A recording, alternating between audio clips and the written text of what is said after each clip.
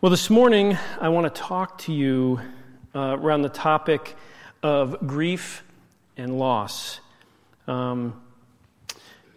Grief is a natural, emotional response to pain and loss. And it can manifest itself in a lot of different ways. Okay? It can manifest itself in just shock. It can manifest itself in anger, or disbelief, or guilt, sadness, or fear. Grief can disrupt your physical health. Often you might find it difficult to eat, to sleep, to think straight. So grief impacts us very differently in a wide spectrum of things. And you may ask yourself, like, Pastor, why are you talking about grief and loss today? I mean, we just had awesome worship. We just celebrated Jesus as our superhero with Zip, and this is a bit of a tough circumstance, situation, topic to talk about. And I'm talking to you about it today because we, not just as a congregation, but we as a society have been and continue to be in a season of loss. And I'm going to explain that to you. Just in the last few weeks, we, meaning our church community and the staff in our school, we have lost, when I mean lost, I mean people who have died, 7 people in the last couple of weeks that are connected to our church. Now, nobody in our church died, but people, loved ones of people who come to our church have died. 7 of them. I know Karen lost 2. Adam and Tree lost 2. One of our teachers lost a niece. Another teacher lost her great-grandfather. And then even in the midst of making and working on this sermon, a friend and colleague passed away this week of mine as well. And so just in that alone, we could talk about grief and loss. But feelings of grief come with all loss, not just the loss of a loved one or a friend who's passed on and is no longer here. You see, there's all different kinds of loss. There's loss in relationships. Maybe in a season you had a relationship that is broken. The person doesn't talk to you anymore. Or if you were dating somebody, they're out of your life now. Or just a relationship broken. You came into a disagreement about matters of theology, or matters of COVID, or matters of race, or matters of any of those things, and now there's friction, you don't talk, you lost a relationship. Maybe you have had a loss in health, right? I mean, as natural it is when people age, we have loss of sight, loss of hearing, loss of mobility, loss of energies and functions that we had at one point, but maybe you got sick, or had a physical ailment, or had to have surgery, or something of these natures. You've lost some health. We lose in the areas of jobs and finances, right? Whether you're out of work, or reduction in finances, or you can't meet your budgets if you're in a workplace, right? There's a loss there. It's a negative you've lost. Maybe it's something as a loss just in your schedule or your routines. You used to work every day and had the certain schedule, and it was working for you, and things were healthy, and everything is disrupted. Now I have to work from home. Now I got to figure this out. I got to juggle that. I've lost some freedoms maybe. I feel now I'm confined to the space. I have to wear a mask at work. I got to wear gloves. I can't just go and hang out over here and do this in my favorite restaurant, and we've lost something, right? For half the country, you lost an election, right? Maybe you've lost a holiday, or vacation time, or celebrating. Christmas time, my family spent it with just those that are immediately in our house. My mother couldn't visit, my daughter couldn't visit, which means my grandson couldn't visit. And so there was a loss of celebration. Trying to celebrate Christmas on Zoom just wasn't the same, right? We experienced loss, and I'm sure that's true for you, whether it's a loss of celebrating a birthday, or you couldn't go on vacation to your favorite place, or couldn't go on vacation at all. And certainly we've all lost the human connection, The hugs, the personal touch, the face-to-face conversations, the sharing a meal, the hanging out at friends' houses. My point is this: everyone is experiencing loss in some way, shape, or form, and in different degrees. And so this morning, because we're all suffering loss, which means grief is a natural emotional response to suffering loss, I want to talk to you about the question around, well, how does a Christian grieve? Does the Bible give us any outlines or parameters or expectations or any of these kinds of things? Should a Christian grieve? Is it normal? And I want to talk to you about that this morning so that we can grieve in the right way. And I know this will hit home for those of you that are watching or that are here that have had profound loss of loved ones. But I think if we're honest with ourselves and we think over this last year, we would all say, hey, I have suffered loss somewhere. And how should I process this? Well, we know this because grief is an emotional response to loss, right? And the greater the importance of something or someone, the greater the loss, right? Which means, and different people have, or things have different levels of importance to us. We know that there's no right way or wrong way to grieve. Because one thing might have one importance to me and might have a very different importance to you. And the loss, if we both lose that, we're going to grieve differently. And so there's really no right way or wrong way to grieve, and there's no timetable to grief. Some people seem to move on, and some people, man, it's just hard to go away, the grief. But even though there's no right way or wrong way and no timetable, the Bible does give us examples and principles that we can walk through and grieve with as we grieve. I mean, the topic of grief and loss is prevalent throughout the entire Bible. As I started looking, I could write pages and pages of correlating scriptures. And if you're with us on Wednesday night Bible study, you'll know how to do that. Just, man, from Adam and Eve until Revelation, there's this, almost in every book, there's topics around loss and grief and the responses of. So we're going to look at that this morning. I have four ways, 4 principles that we can embrace as believers when we experience loss in our grieving. The first one is this. We express grief. We don't run from it or hide from it. We don't suppress it. We don't ignore it. The reason I say this is first is because when we look through Scripture, we see people grieving. There are so many examples. Let me show you a few. Hannah grieved. In 1 Samuel chapter 1, verse 10, it said, "In her deep anguish, Hannah prayed to the Lord, weeping bitterly." See, Hannah was grieving the fact that she was barren. She couldn't have children, and so there was a loss to her. You say, well, what was that loss? Well, one is the ability to have kids, but 2, in her society, she was looked at as less of a woman because she couldn't have kids. And so there was this loss of respect or admiration she felt from her peers and from her husband. And she had this loss, and she wept bitterly and prayed in deep anguish to the Lord. The psalmist says this in 119:28, "My soul is weary with sorrow." I mean, I don't know if you've been in ever that state of sorrow where you just internally, your soul is tired. This, I can't take this anymore kind of feeling. Well, the psalmist expresses this clearly. And then we have the biggest example of grief and sorrow is Job. Job lost everything in a single day. His children, his home, his wealth.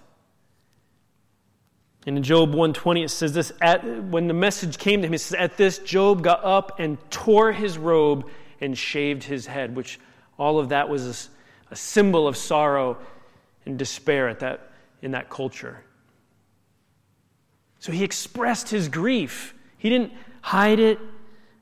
And then in chapter 2, verse 12 and 13, he says, his friends, when they came to visit Job, it says, when they saw him from a distance, they could hardly recognize him. They began to weep aloud, and they tore their robes and sprinkled dust on their heads. Then they sat on the ground with him for 7 days and 7 nights. No one said a word to him because they saw how great his suffering was. Job just expressed his grief and didn't hold back. And then Jesus is our example as well. In John chapter 11, verse 33, Jesus caught news that Lazarus was dead. And it says this, when Jesus saw her weeping, and the Jews who had come along with her also weeping, he was deeply moved in spirit and troubled. Where have they laid him? He asked. Come and see, Lord, they replied. Longest verse in the scripture. Jesus wept. Then the Jews said, see how he loved him. Jesus also was deeply moved with his betrayal. After he was betrayed in the Last Supper and they go out to the garden, he took Peter and the 2 sons of Zebedee along with him, and he began to be sorrowful and troubled. He said to them, my soul is overwhelmed with sorrow to the point of death. Stay here and keep watch with me. We could go example after example after example of people who mourned, who tore clothes, who sat in ashes, who expressed their grief. I mean, that's the comfort from the Psalms, really. There's so much expression of emotional response to what was going on in his life that I need to tell you today, church, it's okay to accept the loss, to experience the pain. It is okay. It is not a sin. It is not a lack of faith.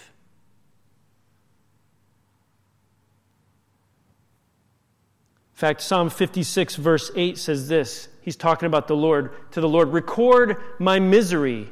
List my tears on your scroll. Are they not in your record?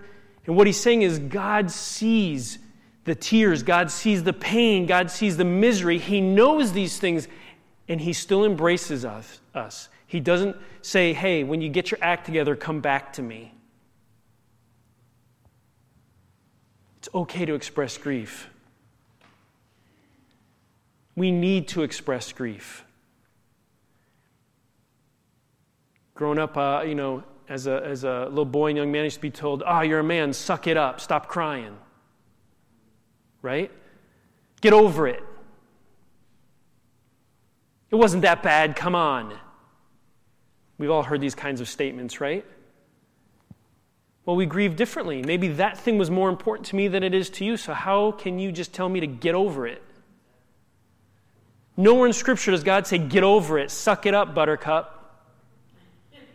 Right? I never read that anywhere in Scripture. But I see men and women of God who expressed their sorrow to the Lord.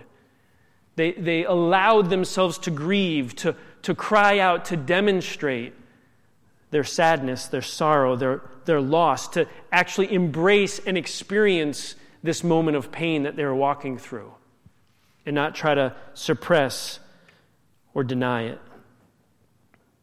So we express our grief. The second thing, the principle we see in Scripture, is this grieving with others.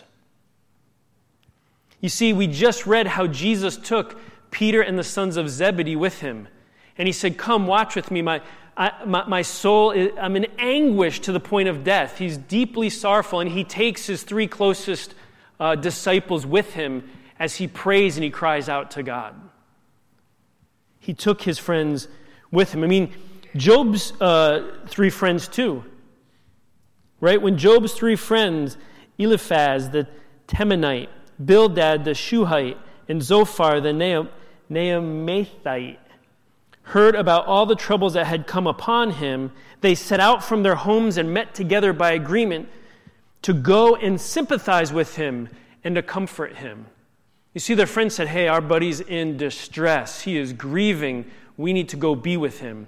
And then we read where, hey, they recognized he was in such pain and sorrow that they sat with him for 7 days and didn't say a word.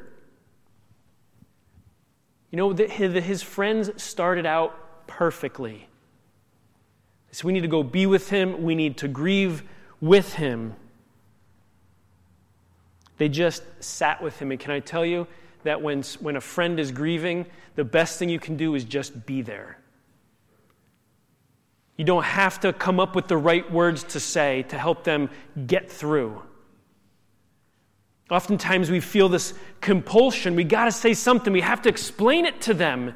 And so then we open up our mouths, and what we end up saying ends up doing more damage to them, which is what Job's friends did. I mean, Job's friends said some really stupid stuff. Joel later on and says, I would encourage you to go back and read his response to somebody's like, wow, really? What do I have to ask for to get such criticism from you? Like, he ends up having to defend himself to his friends over his grief. So when I say if you're a friend, just don't say stupid stuff. Just be there. Okay? Just be there. Say, hey, I don't know what to say. I see your pain. And I'm your friend, and I'm here to do anything you ask me to do. If you need me to go, get you a cup of coffee, or if you need me to watch your dog so you can go take a nap, or whatever, I'm here for you. I don't know what to do, but I'm here. We grieve with others. In fact, we're even told to grieve with others. In Romans 12:15, it says, "Rejoice with those who rejoice, mourn with those who mourn," because God knows that there's something about grieving together that brings healing. And so if you're grieving today, don't lock yourself in a room alone. Whether you're grieving the loss of a loved one, or you're grieving the loss of a job, or you're grieving the loss of a relationship, or you're grieving the loss of just your schedule and your life and finances and work, find somebody, say, man, I need a friend. Don't lock yourself away. If you want to read Job's friend's response, Job 16, verses 1 through 3. I don't have it on a slide up here, but let's read it. Why not? I think you guys need to hear this, because all of us, when we've grieved, we've had those moments where people who were friends, who we know are friends, who with good intentions, just say stuff that you go, really? I wish you would have just been quiet. Right? All of us. Okay. And we've all been that friend who said something and we're like, oh, why did I say that? Right? So Job replies, I've heard many things like this. You are miserable comforters, all of you. Will your long-winded speeches never end?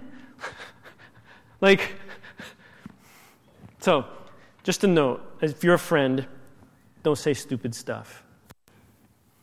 So we grieve with others. Let's move to the third thing that we have here.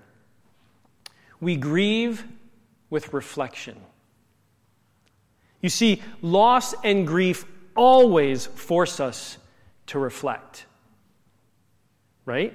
It's in these moments that if you lost a loved one, you start pulling out pictures, you start remembering good times, you start remembering missed times, you start just reflecting on that person's life, the impact they had on you, the things you wish would have happened or things that did happen, and we start remembering, we start reflecting. It's when in this time that those moments we start asking the why questions.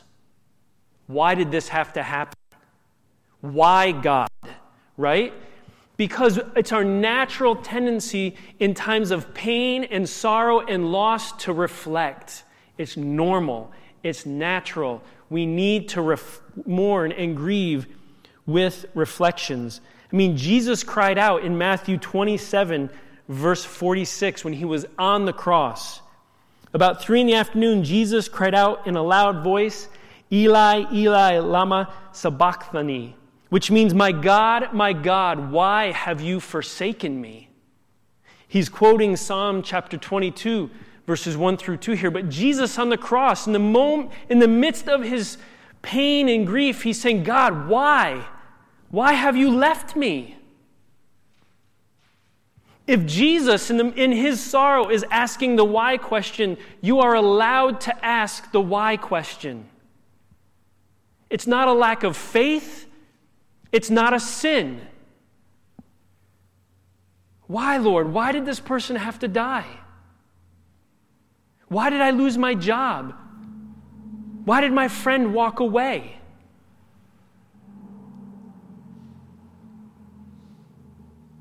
It's okay. We reflect and we ask the questions, is there anything I could have done differently? Right when it's a loved one, I wish I would have spent more time. I wish this. I could have done that. And in those moments of reflection, we begin then to focus and reprioritize. Like, that person died and I didn't get to spend any time with them. I'm going to spend time with my friends now. Right? There's something about loss that forces us to think through and reevaluate what's important and what we could have been done, or even if we had a role to play in it. Job reflected, and in chapter 27, verse 5 and 6, he says this, I will never admit you are in the right. He's talking to his friends who are accusing him of sin. Till I die, I will not deny my integrity. I will maintain my innocence and never let go of it. My conscience will not reproach me as long as I live. So in the midst of all of, Job looked and said, I lost my kids, I lost my wealth, I lost my home, I lost my health. I'm sitting here in ashes with nothing. Is there anything I did to deserve this? And Job comes to realization, nope, I did nothing wrong. And his friend's like, you had to have done something wrong, buddy. I mean, look at you. Obviously, God's favor is not with you because you're suffering. And he's like, I'm never going to admit that to you because I have a clear conscience. You see, he reflected. He would not have come to that conclusion if he had not thought about it like, God, why? Is this because I did something wrong? So he reflected. You see, in loss and grief, it gives us the opportunity to reflect and to adjust if needed. We ask questions like, did I contribute to this loss? I mean, did I lose my job because I'm a terrible worker? And I'm just using COVID as the reason. Should I have done something differently? What can I do to avoid this in the future? Do I have my priorities in the right order?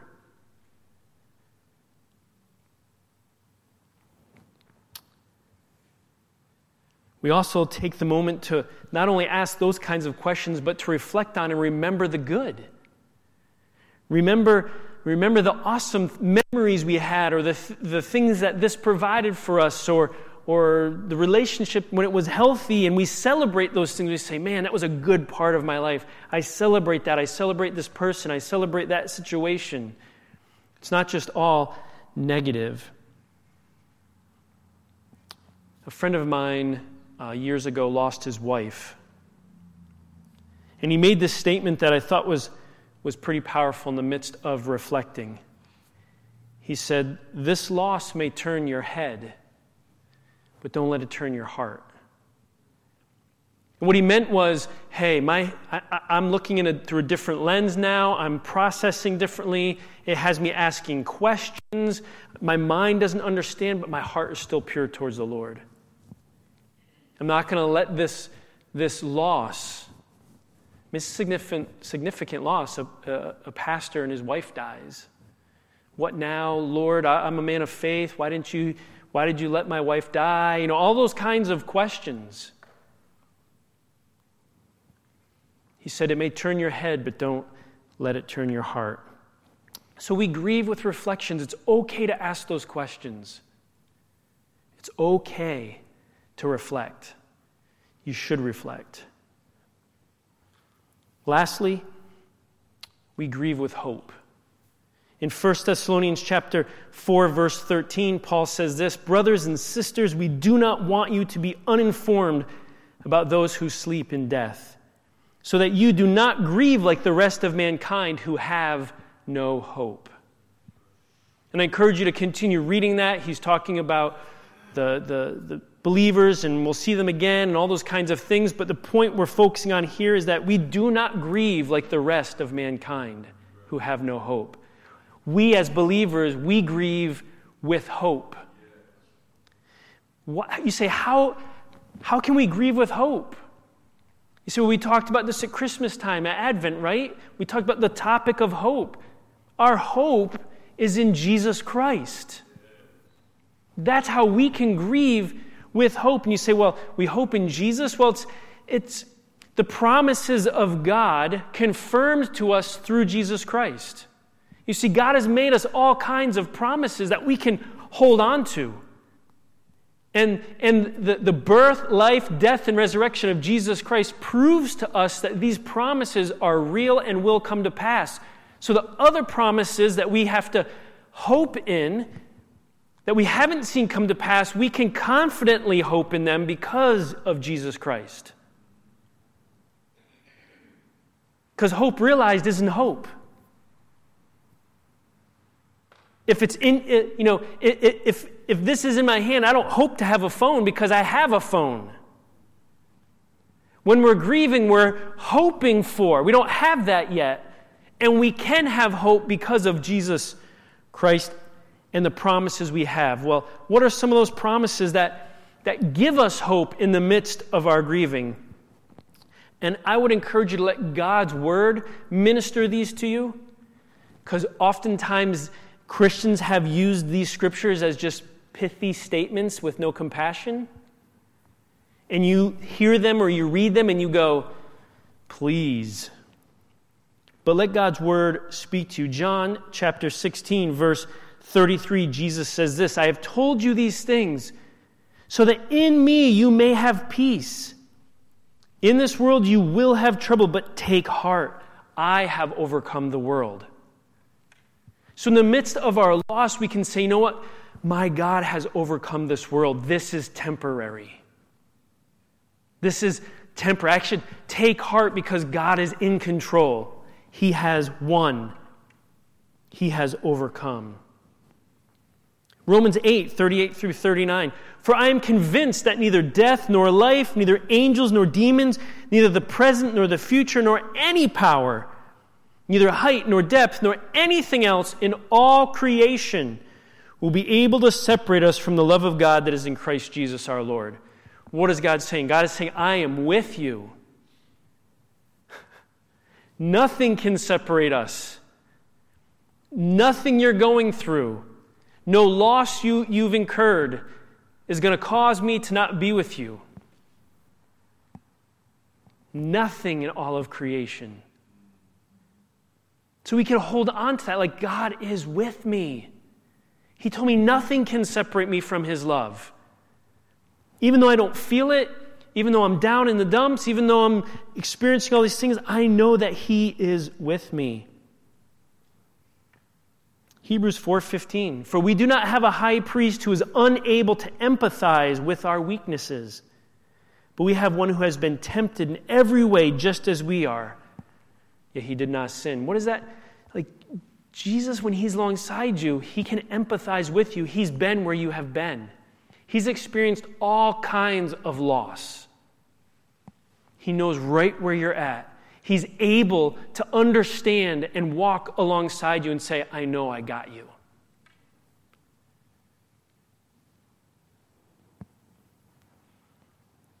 Second Corinthians 1, 3 through 4. Praise be to the God and Father of our Lord Jesus Christ, the Father of compassion and the God of all comfort, who comforts us in all our troubles, so that we can comfort those in any trouble with the comfort we ourselves have received from God.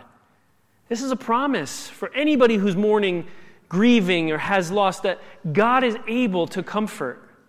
He will comfort. In fact, on the Sermon on the Mount, Jesus said, blessed are those who mourn, for they will be comforted. These are promises how we can grieve with hope, even though in the midst of expressing our grief and thinking about and being with others and living there, we know with hope we will get through this. We read 1 Thessalonians 4:13, this being reunited, that this promise that loved ones who are believers, that we will be reunited with them again someday in heaven. That this isn't a forever goodbye. One more for you. Probably the one that comes out the most often this period of time, but is most true. We know that in all things God works for the good of those who love Him, who have been called according to His purposes.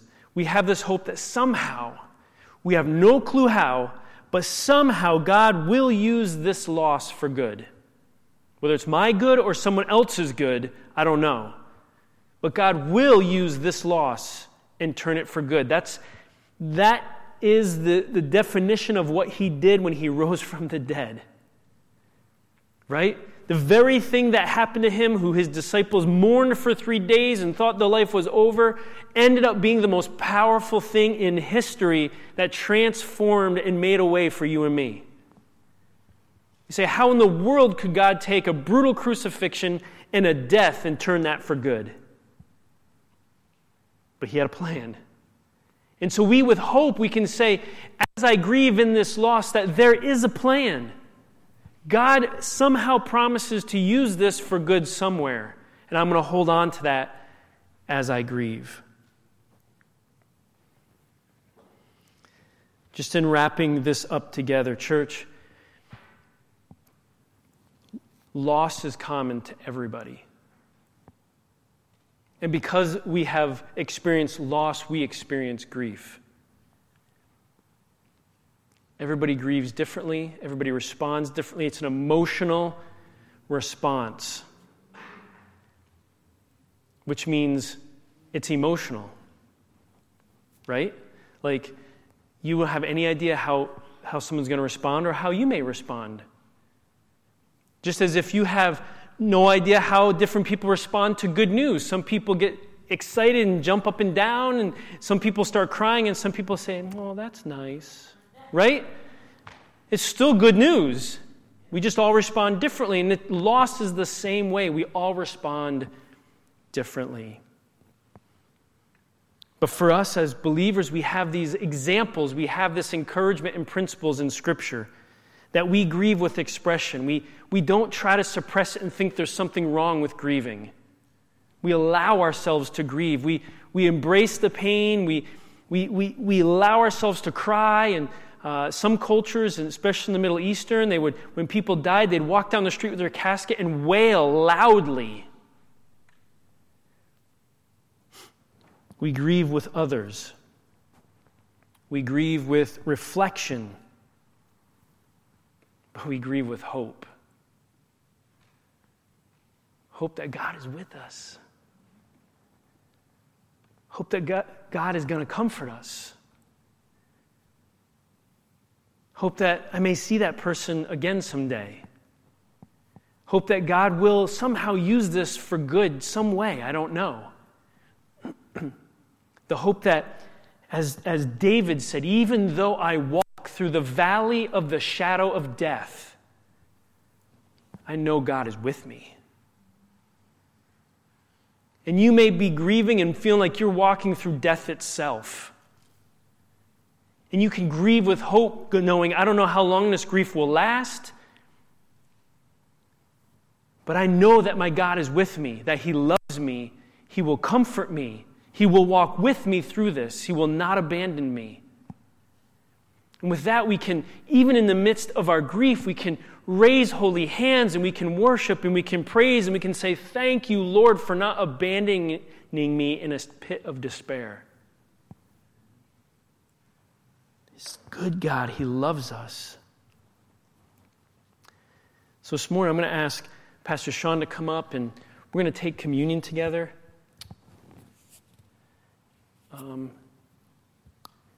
Hey, honey, would you grab me a communion cup? Because I announced, don't forget your communion cup, and I forgot my communion cup.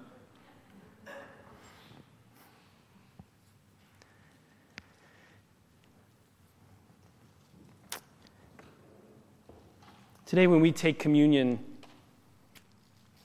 Jesus, when he was with his disciples, thank you.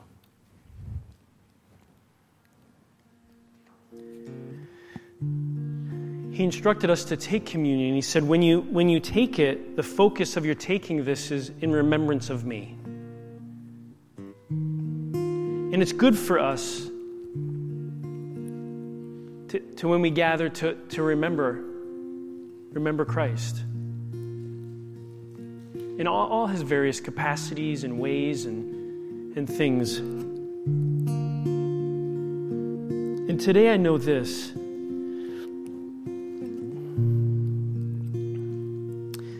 That God heals. He's a healing God. He came from heaven to heal this broken world. And he does that by depositing himself in each one of us. We carry his light, we carry his presence, we carry his promises. And there will be a day, his promises declare it, that you and I will no longer be subject to the brokenness of this world. That complete healing will come. And you'll be with God in a place that there's no more tears, there's no more crying, there's no more pain.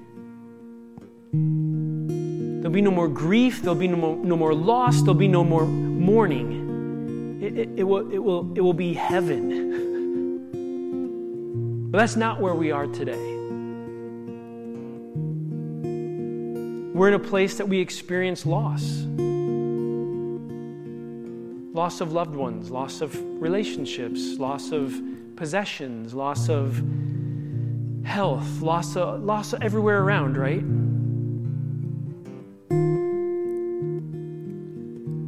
I was in a meeting once with several ministers. I wasn't alone, but with Gordon MacDonald. And if you know him, he's a well-known ministry. He's aging now, and he reminded us that hey, when you get older, it's easy to get grumpy. And at the time, I think I was, my late 30s when I was in this meeting, and he said, let me explain to you why. Because you reach a certain point in your life where you're losing more than you're gaining.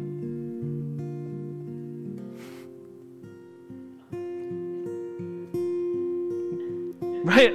All the older folks are like, we understand that. And so just naturally, it's easy to just get negative because loss can be overwhelming. We experience loss. No one likes to lose. But can I tell you today that because of Jesus Christ, you can walk through the loss in your life with hope and know that he will heal you in the midst of it. And what better testimony is that to a crazy, chaotic world than people who walk through loss and grieve deeply like as they should, but come through it with hope.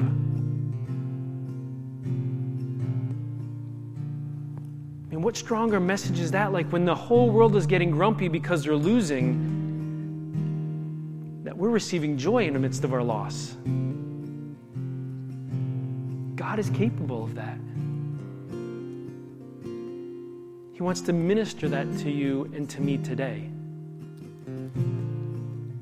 And today as we take communion, we're remembering a lot of stuff. I mean, Jesus lost deeply when he was in this world. He lost disciples. Everyone turned and left him. It was just the 12. And he said, are you going to leave me as well? Peter said, no, Lord, we're here with you. And then Judas betrayed him. And then then his closest disciple denied he even knew him. And then the same city that sung his praises as he marched in then said, no, we want him dead. Yet for the joy set before him, he endured. No, not saying that when we suffer loss, we're each a martyr. But Jesus can understand what you're walking through in the midst of grief. loss. And he can take your loss, he can take your grief, and he can instead replace it with joy. And so when we take communion today, his body broken for us, his blood spilled for us, it reminds us of his great loss and how he can empathize with us. Yet just as he rose again, we too can rise from the ashes, so to speak, with joy and with peace. Because our God. Amen? So let's open this and take the wafer. If you're home, this would be a moment where you can grab a piece of bread or something else made with flour or grain. And on the night Jesus was betrayed and the Last Supper, he picked up the bread and he said, "This is my body, it's broken for you.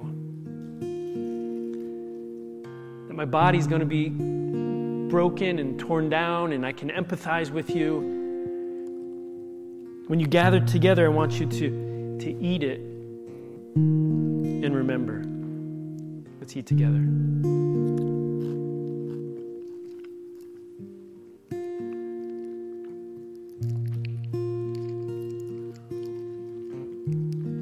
And then he picked up the cup. And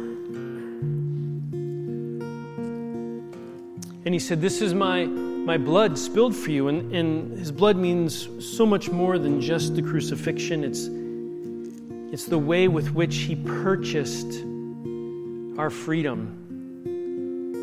It's the contract being signed that we can be made new, that we can have reconciliation with heaven, that we can find healing. It's through his spilled blood that accomplished all that he did. And so even though initially it looks like this horrific event where Jesus' blood was spilled, and how can we possibly celebrate that? It's that spilling of the blood that purchased your freedom, that signed the contract that said you can be healed, that your pain can turn to joy, that your loss can become good. It's through his blood that did all of that. And so today, as we drink this juice, we remember, Jesus, that you did all of that for me because you love me. So let's drink together.